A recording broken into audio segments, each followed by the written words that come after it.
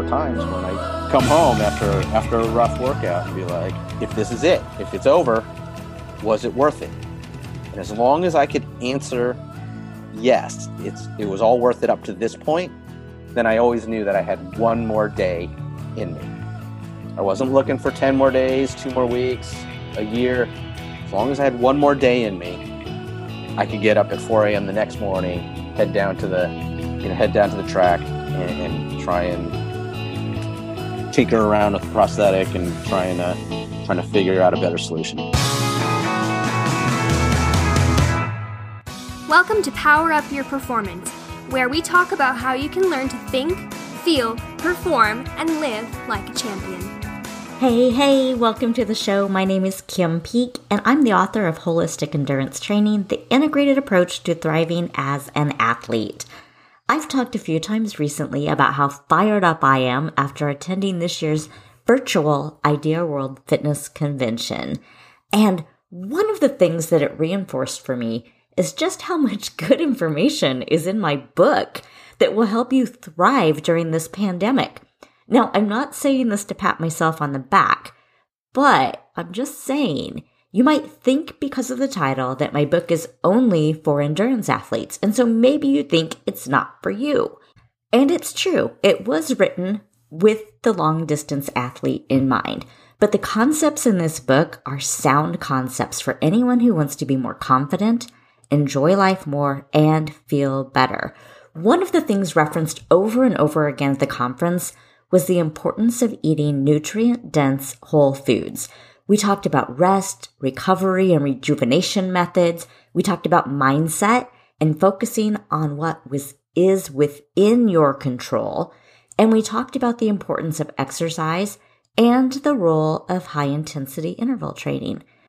All of these things are aspects of training for an endurance event, and they're also all tools you can use to deal with any stress and anxiety that you are feeling right now.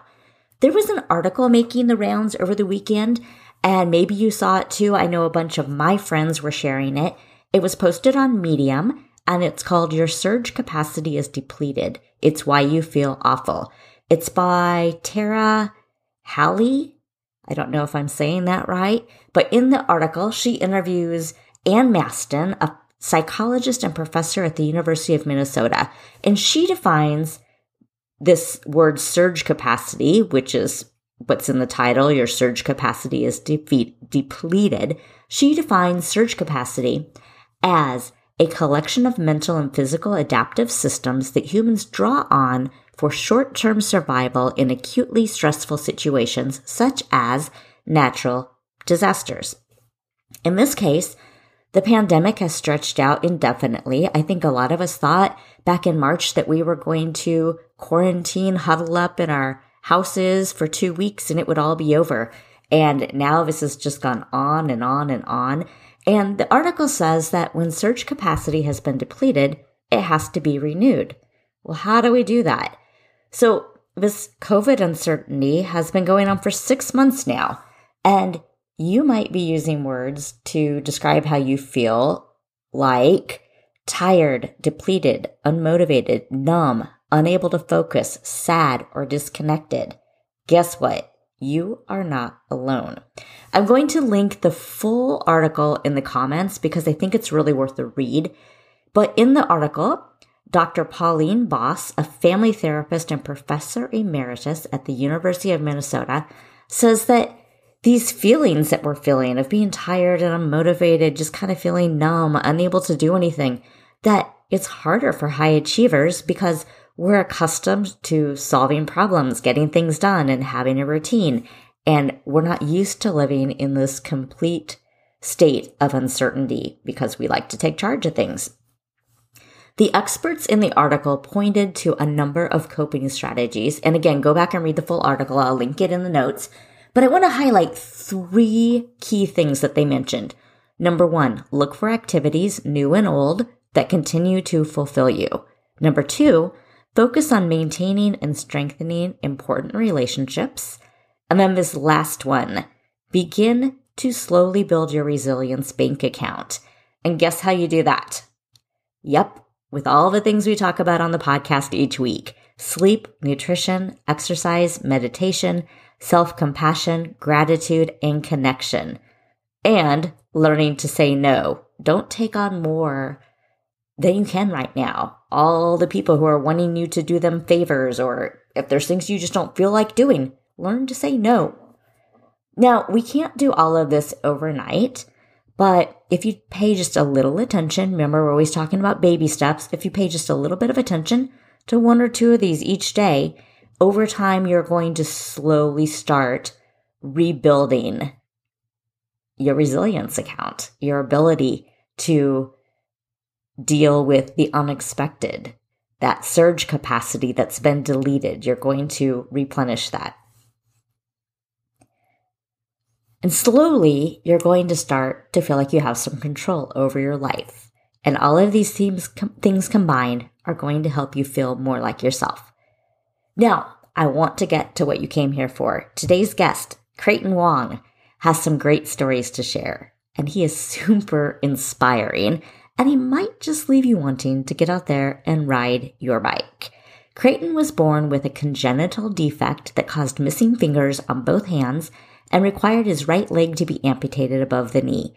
It wasn't until his 30s, after being inspired by some athletes you'll hear about in this episode, that Creighton decided to train for a triathlon himself, which meant he had to learn how to ride a bike and run long distances. With assistance from the Challenged Athletes Foundation, Creighton completed the San Francisco Triathlon in 2008 and has gone on to compete in numerous triathlons and athletic events, including the ITU World Championships in Beijing. Creighton is also a business owner, and you can get the links to his social media and his website in the show notes. I hope you enjoy this inspiring talk with Creighton Wong. Welcome to the show, Creighton. I'm so excited to talk to you today. Absolutely. I'm happy to be here. So you are a big-time para-triathlon world champion. Can you tell us how you got into triathlon?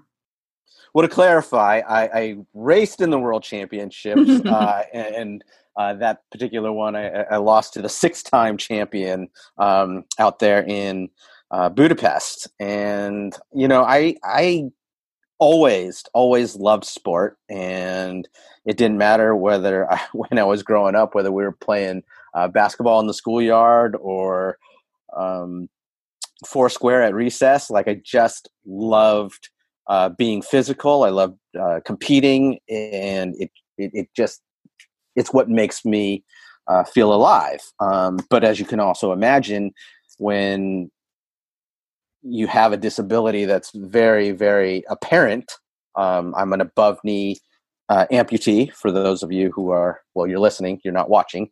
And I'm also missing a few digits on both hands. You know, less so today, but back in the day, growing up, there was an assumption that you couldn't do things, and so I got my start in triathlon really completely on accident. I was minding my own business. I think I was probably just having a beer and lying on a sofa flipping channels one afternoon, and you know, the Ironman World Championships in Kona was on, and I don't know if you've ever watched that, but it's a 90-minute production, and it's almost impossible to go the whole 90 minutes without bawling your eyes out, because they build so much drama into it. And in this particular one, like, I had never seen triathlon, never done triathlon, never knew anything about triathlon, and in this particular episode was a beautiful girl by the name of Sarah Reinertsen, and she has a very similar above-knee amputee leg situation like mine, and I'm watching her do this whole thing in Kona, and I was like, oh wow, that's pretty cool. And unfortunately, that year she timed out, and whatever. I didn't do anything. Went about my very life, and a year later, there I am, probably having another beer on the sofa, flipping channels, and the exact same show comes on, and there she is again. She came back a second year in a row for what she called, quote unquote, unfinished business. And and she completed the Kona World Championships that year. And I, I'm a little hard headed. I got the clue. I was like, whatever you believe in, God, the universe, whatever. I'm like, somebody's trying to tell me something. So I went looking for her, and I went to thank God for the internet. I was only a few hops away from my computer and got on the computer and started Googling around. And I ended up over at Össur, which is the manufacturer of all the awesome adaptive equipment that she was using. And the nice gentleman over there said, I think you really ought to be talking to the fine folks at the Challenge Athletes Foundation. And the Challenge Athletes Foundation is an organization that raises a lot of money now to help outfit people like myself with adaptive equipment, because adaptive equipment can be very expensive and very cost prohibitive, and it's not covered by regular health insurance. So to get, what they do is get people active, and really almost just as important, if not more important, they've created this amazing community of challenge athletes that really have this awesome can-do mentality. So anywho, I get in contact with them, and just I want you to put this in perspective. Imagine this, like 3 months later, I'm on a flight down to San Diego and to go to a run clinic in Del Mar featuring Sarah Reinertsen. Oh, and so cool. Here's this incredible woman who was the first female amputee to finish Kona, and 3 months later I get to meet her, and that started my upward spiral into learning how to ride a bike, learning how to run, and competing in many triathlons, from the World Championships to Escape from Alcatraz to Ironman as well. That is amazing. So are the bikes made differently? Is the bike is an adaptive bike in some way? Or is it a bike like I would ride? It depends who you are. So for a lot of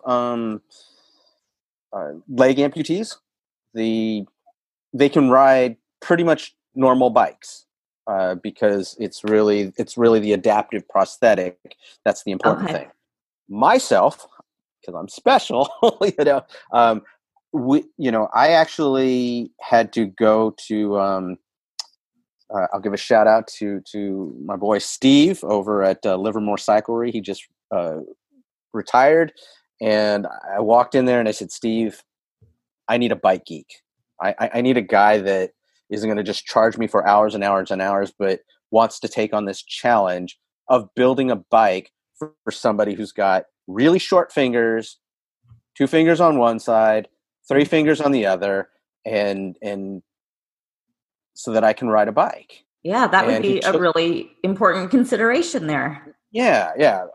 Because I had gone through a couple bike guys and failed. And so he took that challenge on, and because of him, we were able to, literally what he did was he came in, or I came into the shop, sat there on a bike, and we just started putting equipment on it and pulling, seeing what worked, what felt right, pulling it off if it didn't, feel right, and until we got ourselves a bike that I could ride. And that's so cool.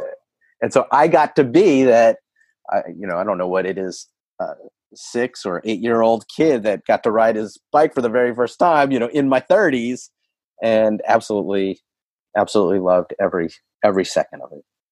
That is so amazing. So on the path to getting to the World Championships and learning how to ride that first bike and learning how to run, were there any mindset obstacles that you needed to overcome?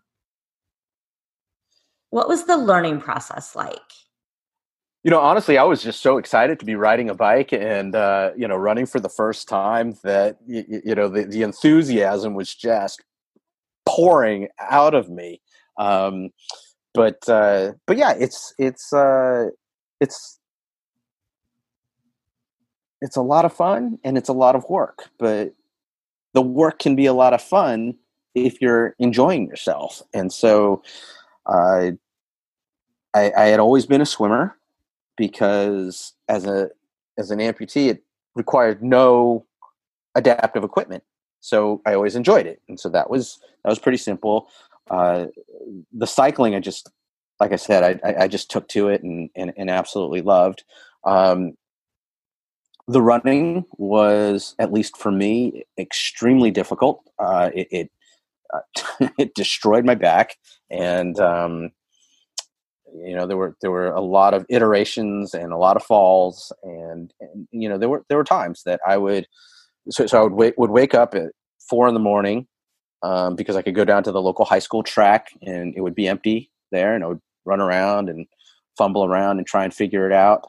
And there were times when I come home after a rough workout and be like,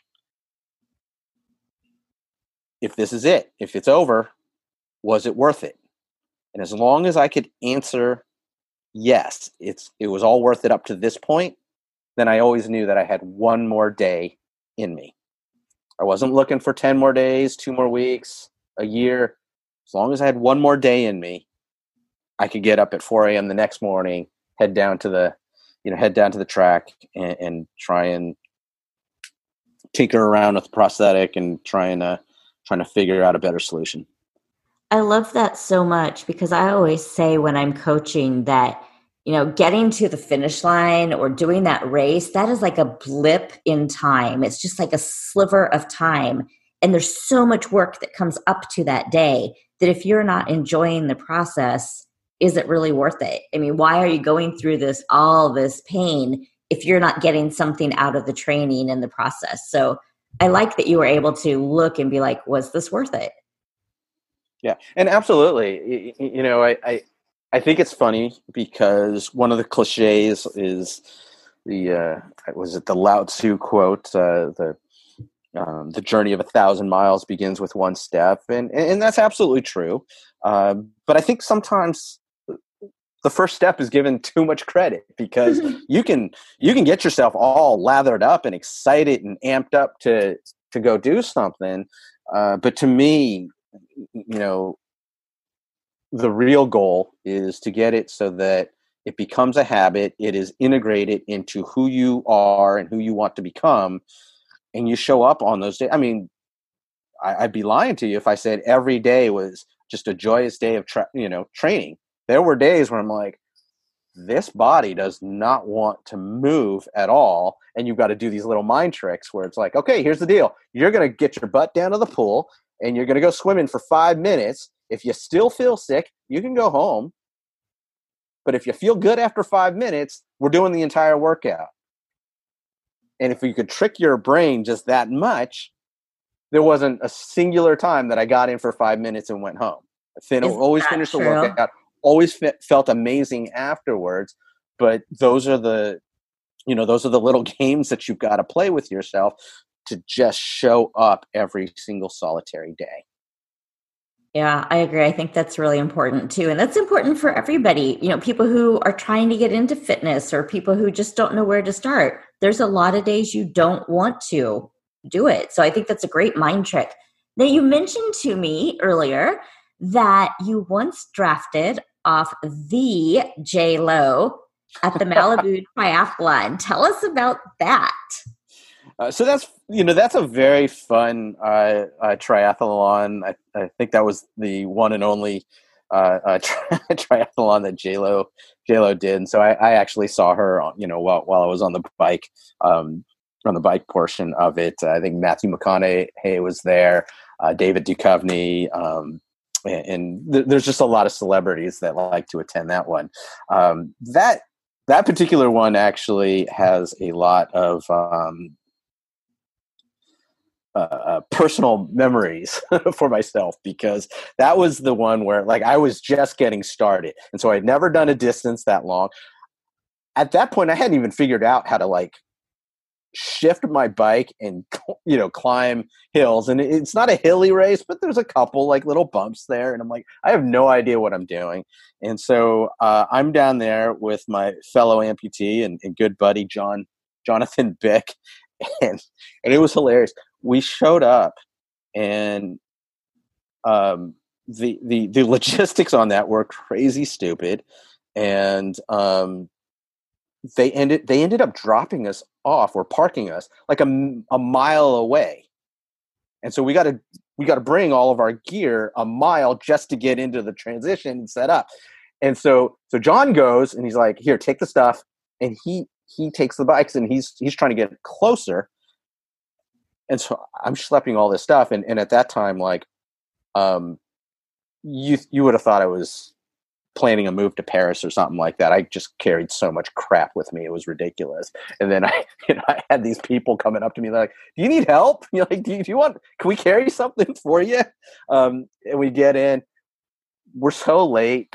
By the time we get in the transition area, they're kicking everybody out of the transition area. We run to our Challenge Athletes Foundation tent. We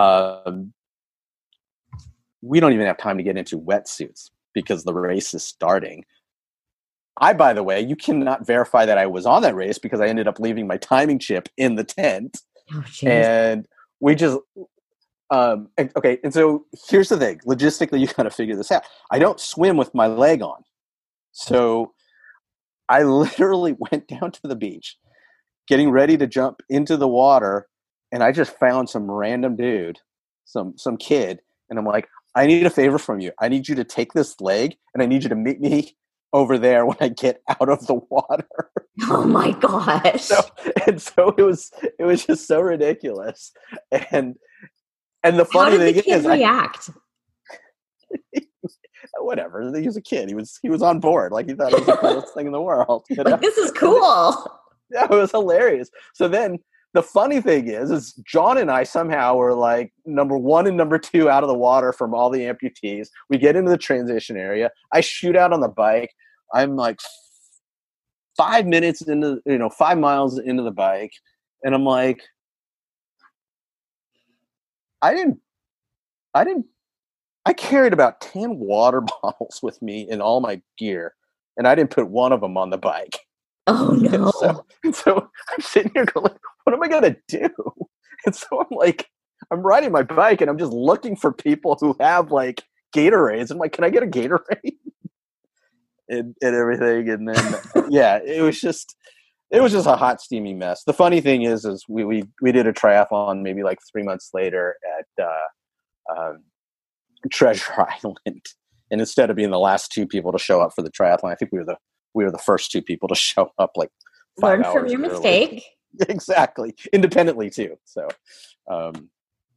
yeah, and I drafted off of JLo for a little bit. So probably that's pretty fun. So you really did just jump right into it without really thinking through all those transitions and how you're going to get to point A to point B. Now, have you ever used a coach throughout that process? Yeah, well, 2 things. So the first is, I did read up on it, right? Subscribed to Triathlete magazine, read the Beginner's Triathlete book and stuff like that. But like every single thing in life, you just got to do, because you can't possibly understand all the variations and all the mistakes that can be made until you're actually taking action on things. I think it was Bruce Lee who said something to the effect of that there's absolutely no, like, you just can't understand or comprehend swimming on dry land. You got to get in the water and you got to do things. So to answer that question, yeah, we just dove in and had as much fun as we possibly could. As far as coaching, I'll give a shout out to my coach, Jay Ridgway, of PacWest Athletics and PacWest Endurance. And he just, he was such a great guy, because, I met him, and I came down to we would have track workouts down at the local high school, and he was just always trying to think in terms of like, how can we take the fundamentals of running with an able-bodied person and best apply them, to me and my situation, my unique situation. And yeah, so he's been a great coach and an even better mentor and friend. And we've put many miles on the bikes together. But you don't really get further along without either having a coach or a mentor, or just surrounding yourself with people that are better than you, that push you to be great.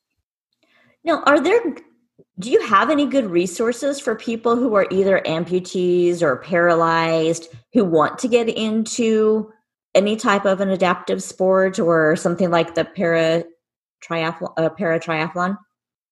Yeah, go to the Challenge Athletes Foundation. Just Google it.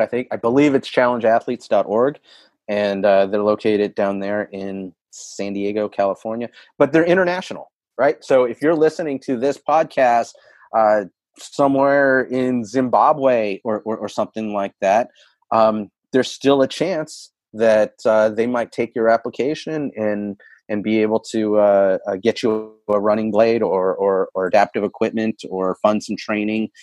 They combine with OSER to put on different run clinics and events throughout the year. So I don't know how COVID is affecting that or not, but nonetheless, last year we were running around. I don't know what they call it now, Giant Stadium over in San Francisco. It used to be AT&T Park. I think it's Pac Bell, whatever now. But it was really awesome. I mean, we were out there running on the field. It was like Field of Dreams, doing a running clinic. I love that. So go to challengeathletes.org. You can check out OSER and see what what the clinic schedule is like. And then what I tell anybody who will listen to me, and again, I don't know what COVID has in store for us this year, but the Challenge Athletes Foundation puts on their signature event in October of every year, held in La Jolla. It's a triathlon challenge. If you can't do the triathlon, that's okay. You can be a part of a relay team, and they'll connect you with people if you don't have anybody to go with you, or you can just go. And it's so important to just go because their largest run clinic is there, and the number of people, the number of amputees, the amount of support that is available to you, the ideas, the exchange of different solutions, because everybody's kind of figured it out, and then everybody goes to the run clinic, and they're open. They're all open to sharing. This is my solution. This is how I figured this out. Because what one person's situation, that's not going to work for me. But that one I like. That one I might be able to figure out. So, and then the biggest thing, you just make some really quality, lifelong friendships out of the whole thing. Yeah, I can't even imagine how empowering that would be to get connected with that many people who all have ideas and solutions and have all tried it their way, and just being part of all that brain power to help everybody improve. I think that would just be amazing. Yeah, and it wasn't available when I was a child. Like, I didn't know any amputees growing up. So I was literally in that proverbial bubble trying to figure out things, on my own. I actually had a good buddy. He tried to get me to ride a bike. Of course, his house was on a, I don't know, it's probably like a 60-degree incline or something like that. Like, it was steep. Wow. And I was like, I'm not getting on a bike here. We can maybe drive your bike.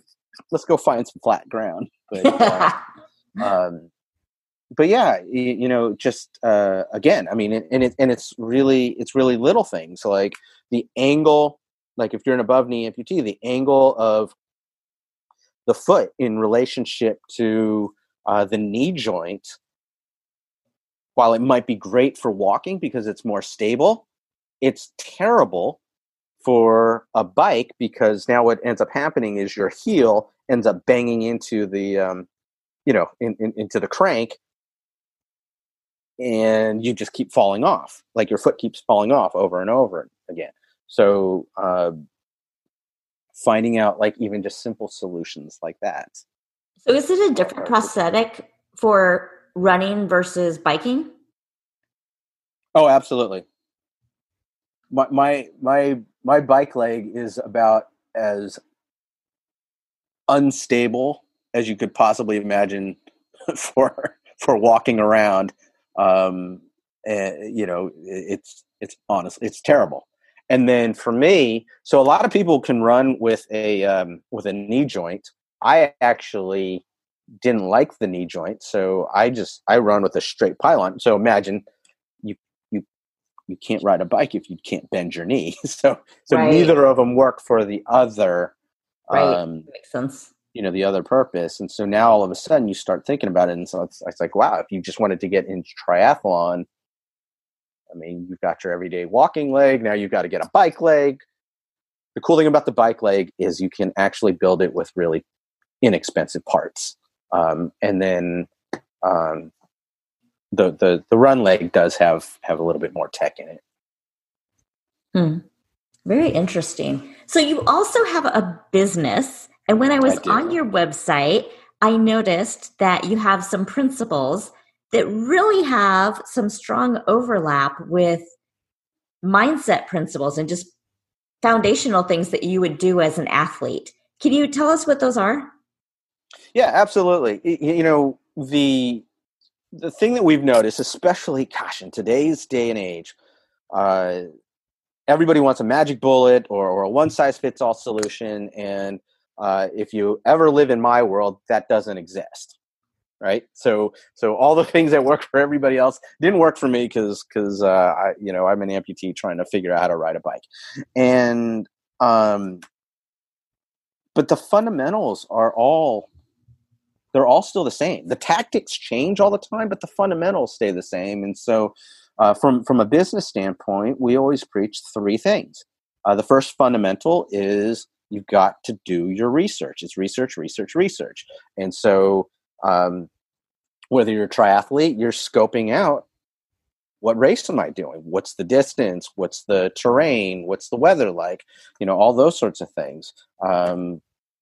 Football teams, professional basketball teams, what do? They scout their opponents. They want as much intel and as much research and as much data as they possibly can. Your business is the same way.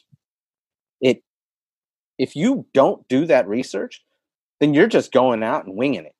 And that works some of the time, but it fails the majority of the time. And then once we've got the research, once we know what's happening, what's going on, the research tells us where the opportunity lies. And that's when we build out a strategic game plan to win. Where can you, in triathlon, it's like, where can you shave off time? Where's our time now best spent so that you can save time while you're racing? It's, again, going back to professional sports, it's like the film study will tell you where your opponent's weaknesses are and where to go after them. And is this going to be, or are we going to run the ball or are we going to pass the ball, majority of the time? And, and business is the same way. I can't tell you how many times we've had companies come in thinking that they want to execute a certain game plan only to find out that the research tells them a completely different story. And so we base the game plan, we let the research drive the game plan. And then the third thing is it's race day. Go and execute. Go and have an incredible time. Like, just enjoy the moment and go at it. But at the same time, now you're getting real-time data coming back in, and you have to make, make adjustments as you go. For example, not one of my finer moments. I was actually telling the story the other day. I was hit with some food poisoning in New York before the New York City Tri, and I gave it a go. And I got through that water, swimming in the Hudson, and I got through the bike, and I got off that bike, and I was so incredibly dehydrated. I was like, this isn't safe for me anymore. And so I had to make the call, and that was my one and only DNF ever. And so, but there's real, there's the game plan, and then there's what really happens in real time, and you have to make those sorts of, sorts of adjustments. It's the same thing as, figuring out what's working during the game. You got 60 minutes, change the plan as you go, and it's the same thing when we're doing, we're running an advertisement or we're running a campaign. It's like, how are people responding? What's maybe the micro change that can get us that extra 1%, 10%, and really explode this campaign as opposed to just doing good. Mm-hmm. I've always said, I like the parallels that you're making, because I've always said that I would rather hire an athlete than somebody who doesn't understand that mindset of an athlete, because I just think that, the athletes and everybody who, has a goal and says, hey, I'm going to train for a 5K, or up to, whatever kind of triathlon you want to do. I consider everybody an athlete when I'm talking about this, no matter like their experience level. But I just think that, they're good at, hey, I have this goal. Now let's make a plan. Now I'm going to stick with it. Mm-hmm. And they have the perseverance and the ability to set the goals and follow through with the goal. And I would so much rather hire somebody who has that mindset than somebody who just doesn't have those skills. I just think athletes have unique skills that way. Yeah, and to put it another way, it's really that problem-solving mindset. We were talking a little bit before the show. It's like, we've all done it. We've rolled out on a basketball court or a soccer field or whatever have you, and there's somebody out there that's better than you. And if you want to beat them, you got to figure it out. And maybe they're bigger, faster, stronger, and you just got to outsmart them, but it comes from that, I just got to figure it out mentality. It comes from that problem solving mentality. I got to figure it out. It's not, oh, well, he's better than me. It's like, I got to figure it out. Yeah. And I think that throughout how you got into triathlon, I think you are proving that with, hey, I don't know what I'm doing. I'm going to surround myself with more people who know more than I do. I'm going to go seek out those experts. I'm going to put myself in a situation where things are hard, and look at how much you learned throughout that process. It was an incredible process, especially from a personal growth standpoint. Just the people that I've met that were just so inspiring and helpful and friendly and loving and all that kind of good stuff. It's just a wonderful, wonderful ride. But I think that what we need in this world are more people who are willing to put themselves out there and to trust that the right people that you need will show up by virtue of you taking the right steps in the right direction. Yeah, that's a really great point. Now, in your business, what kind of businesses or people do you work with? So we work with a variety of different businesses. A sweet spot for us is, the e-commerce retail, because their entire business is online, and we have a suite of services that they can take advantage of to grow their business online. But what we're also, finding now during this whole COVID thing is that having an online presence is absolutely essential for even the oldest brick and mortar physical location store, because what it really comes down to is, who are your clientele? Who are your customers? And do you have a way to continually interact with them even when we're practicing social distancing? Do you have a way to connect with them? Because in today's age, we communicate and we connect so much differently than back when I was growing up. I mean, I remember in high school, like we got call waiting, and that was like a big deal. And now, now we've got an embarrassment of riches when it comes to how we can, communicate and how we can connect with people, almost to the point where it's like, I've actually missed meetings because I've got too many links and I don't know which one is the link that we're supposed to be on. Are we doing a Google Hangout, or are we doing a Zoom call, or are we Facebook Messenger, Zalo, whatever. So, or we were doing everything on Zoom, and then last week you switched all the links to Teams, and now I'm really confused. Where am I supposed to be right now? That's happening to me a lot. Exactly. So, regardless of whether, like I said, you're the oldest brick and mortar, and or if you're an online only store, you've got to have an online presence, and you've got to win with that online presence. And there's a lot of noise, because there's a lot of noise out there. And hey, congratulations, you're the best lawyer, you're the best doctor, you're the best shoe store, in the town, but you're not getting the best business. Why is that? Yeah, I felt oh, go ahead. I was just going to say, because you got to win online. I mean, that's just how it is.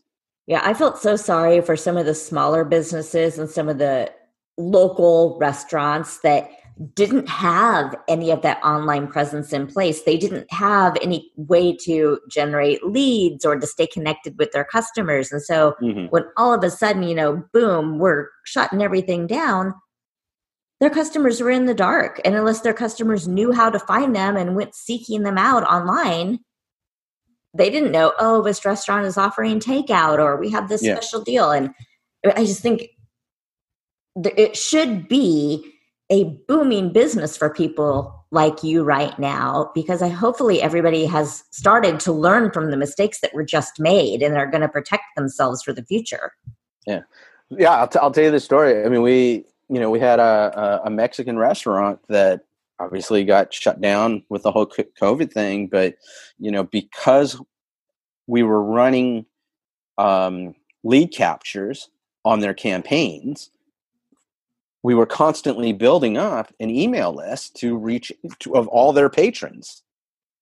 And so they had, I can't remember how many people they had on their email list, but now all of a sudden we get to COVID, and it's like, but we can still reach out to them. We can reach out to them via Facebook. We could reach out to them via email and say, hey, look, nobody's allowed in the restaurant, but if you want to order burritos to go just for curbside pickup, place your order here, and and then just Zoom by and we'll hand it to you. And so they were able to keep their business going strong without having a single patron enter in the restaurant.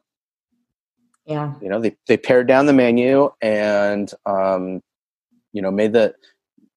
made the offering simple, and they were successful. There's a gal up in San Francisco, not my client, but she got creative with the whole thing, and she was doing these little COVID cakes, right? So she was a little bakery and doing cakes that said stuff like, don't forget to wear your mask. And she was pumping them out there via social media. People thought they were fun and cute and what have you. And, her business actually went up during the pandemic.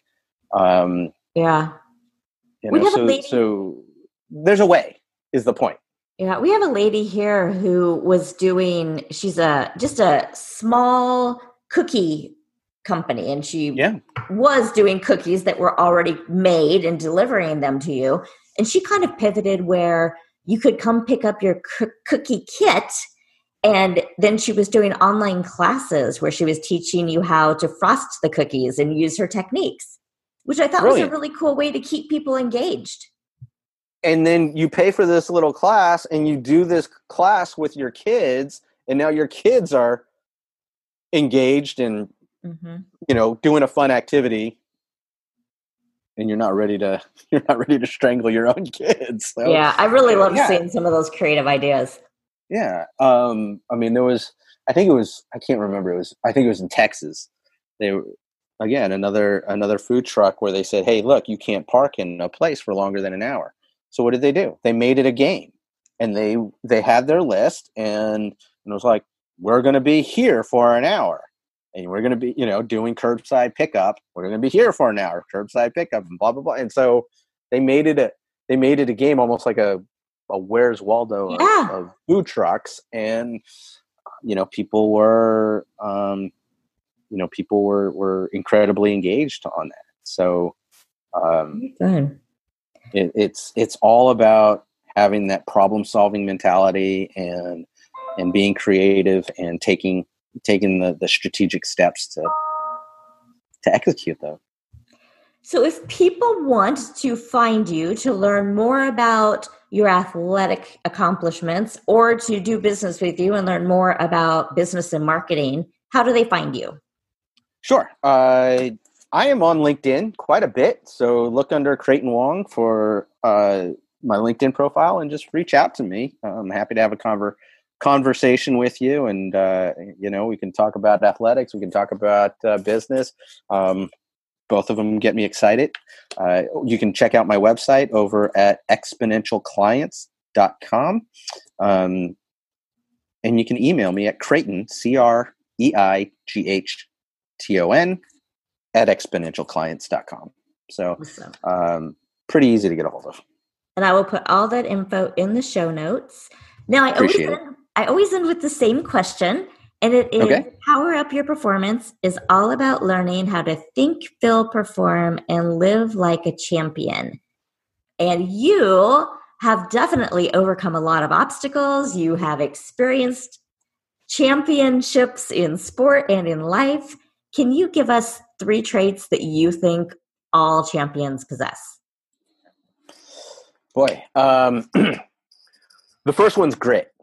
There's a great TED Talk. And I always forget the name of the gal who did it, but basically she did an entire study of like who is successful as an entrepreneur, who's successful in business, and it had nothing to do with race or socioeconomic class or sex or anything like that. It all came down to one trait, and that was just grit, or in other words, perseverance. You just got. There are going to be days. There's going to be days, whether you're training or whether you're in business, that things hit the fan, and you got to be able to persevere and put your head down and get through it, and everything. So I think that is probably the most important thing to have, and then enthusiasm. You just really have to be enthusiastic about what you're doing, what you're trying to build. I mean, because essentially as an entrepreneur, that's what you're doing, is you're building something from nothing. And that's a really fun and exciting thing, despite the days that, don't go your way. And so carry that youthful enthusiasm and be open and everything. And then I'll just go back to our first fundamental: research. And one of the things that we always research is we want to know about you, and we want to know about what you stand for and what you're all about. And so you really have to think about yourself strategically. You got to know what your why is. Like, why are you doing what you're doing? Why is it so important? Why do you have to win? Because if you don't know why you have to win, then on those days where you don't have your enthusiasm, right? When your perseverance is a little bit low in the tank, that's when you're going to really, really struggle. But if you know what your why is always the overarching, goal, and for me, I never aspired to get to the world championships, and represent the United States of America. That wasn't my why. For me, I just saw it as such a wonderful, wonderful opportunity. And I want it to be the very best triathlete that this body could put out there, and everything. Cause I had some challenges that even my fellow, challenge athletes didn't have. And, but I just sat there and I'm like, it's not about them. It's about me. And I've got to squeeze every single ounce of potential so that when I'm done, I could sit there and say, there was nothing left to get. I love that so much. Well, thank you so much for talking to us. It's been wonderful having you on our show. Thank you for having me. This was a great conversation. I told you Creighton was great, didn't I? To recap what we learned, the real goal is to get where any new behavior becomes a habit and it is integrated into who you want to become. When you don't feel like working out, trick your brain by using the 5-minute rule. His principles for life, sport, and business are plan to win, do your research, scout the opponent, get the research and data you need to help you succeed, plan for success, come up with the strategy or game plan, and enjoy the moment and execute. Also, he suggests striving to develop a problem-solving mentality and to have the enthusiasm for whatever you choose to do. I hope you enjoyed this week's interview. Have a great week. And if you are not already a subscriber, be sure to subscribe, rate, and review this podcast. Talk to you soon. Thank you for taking time out of your day to listen. I'm Coach Kim Peek of Power of Run, and you can find me at www.crushingmygoals.com or on all social media as @PowerOfRun.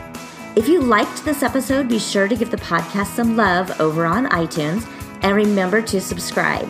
As a new podcast, your reviews and stars and subscribes will help me grow the audience so that I can share my love of health and fitness and bring more experts to the show. Power up your week, and I will catch you next Tuesday.